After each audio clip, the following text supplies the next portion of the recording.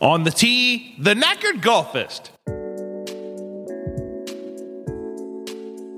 4, please.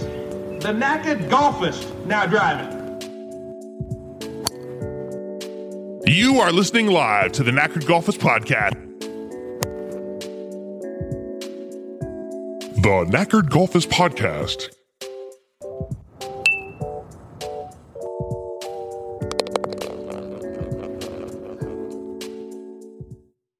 I just wanted to do a little bit of a new thing where I can just plug in something on my iPhone and use the GarageBand to record an episode.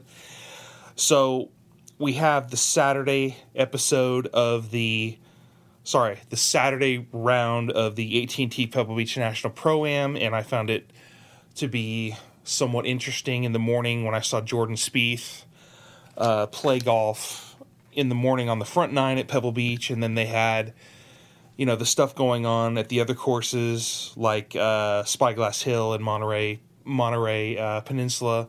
And I guess there was some sort of issue with the wind going on over at Monterey Peninsula, and I heard that they had to have stoppage of the whole tournament just because of wind. And I found that to be a bit frustrating, because why would you stop the whole tournament based on one green on one course that doesn't have a lot of broadcast capability?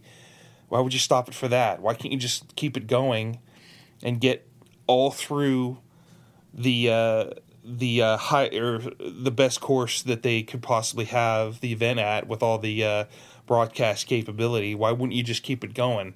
But I guess today is a different sort of day where they have to stop stuff when it gets a bit difficult for them. So, and Tom Kite won the U.S. Open at Pebble Beach in June of 1992, and he played in gale force winds when it was really difficult, and he still won the tournament. He was playing balata balls and forged blades and persimmon woods, and he was able to get it done. I don't know what the deal is with all this new equipment. Maybe it's just because the ball goes so gosh darn far that they need to help play for it to stop. So, and they got data points everywhere. They have wind gauges everywhere. They have shot trackers everywhere. It's just crazy that they have to have all this stuff to run a golf tournament. So I found it frustrating, and I didn't want to watch something that was a bit depressing in the 21 tournament, the final round, when nobody was there to cheer on the players. So I found myself getting irritated, and I just left, and I went to go to the putting green to practice some putting with my new putters. And I made a little bit of a video for my Instagram page. It's called The Knackered Golfist on Instagram, and that is what it is. So anyway, here's a little bit of a rant on the coverage of the AT&T Pebble Beach National Am Pro from Pebble Beach, California, of the Pebble Beach National Pro-Am weekend. All right, thanks for listening. God bless America. On the tee, the Knackered Golfist. 4, please. The knackered golfist now driving. You are listening live to the Knackered Golfist Podcast.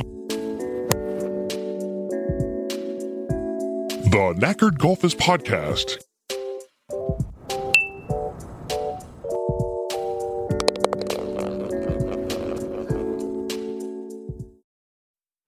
All right, thanks for listening, folks. This is the Knackered Golfist Radio Network.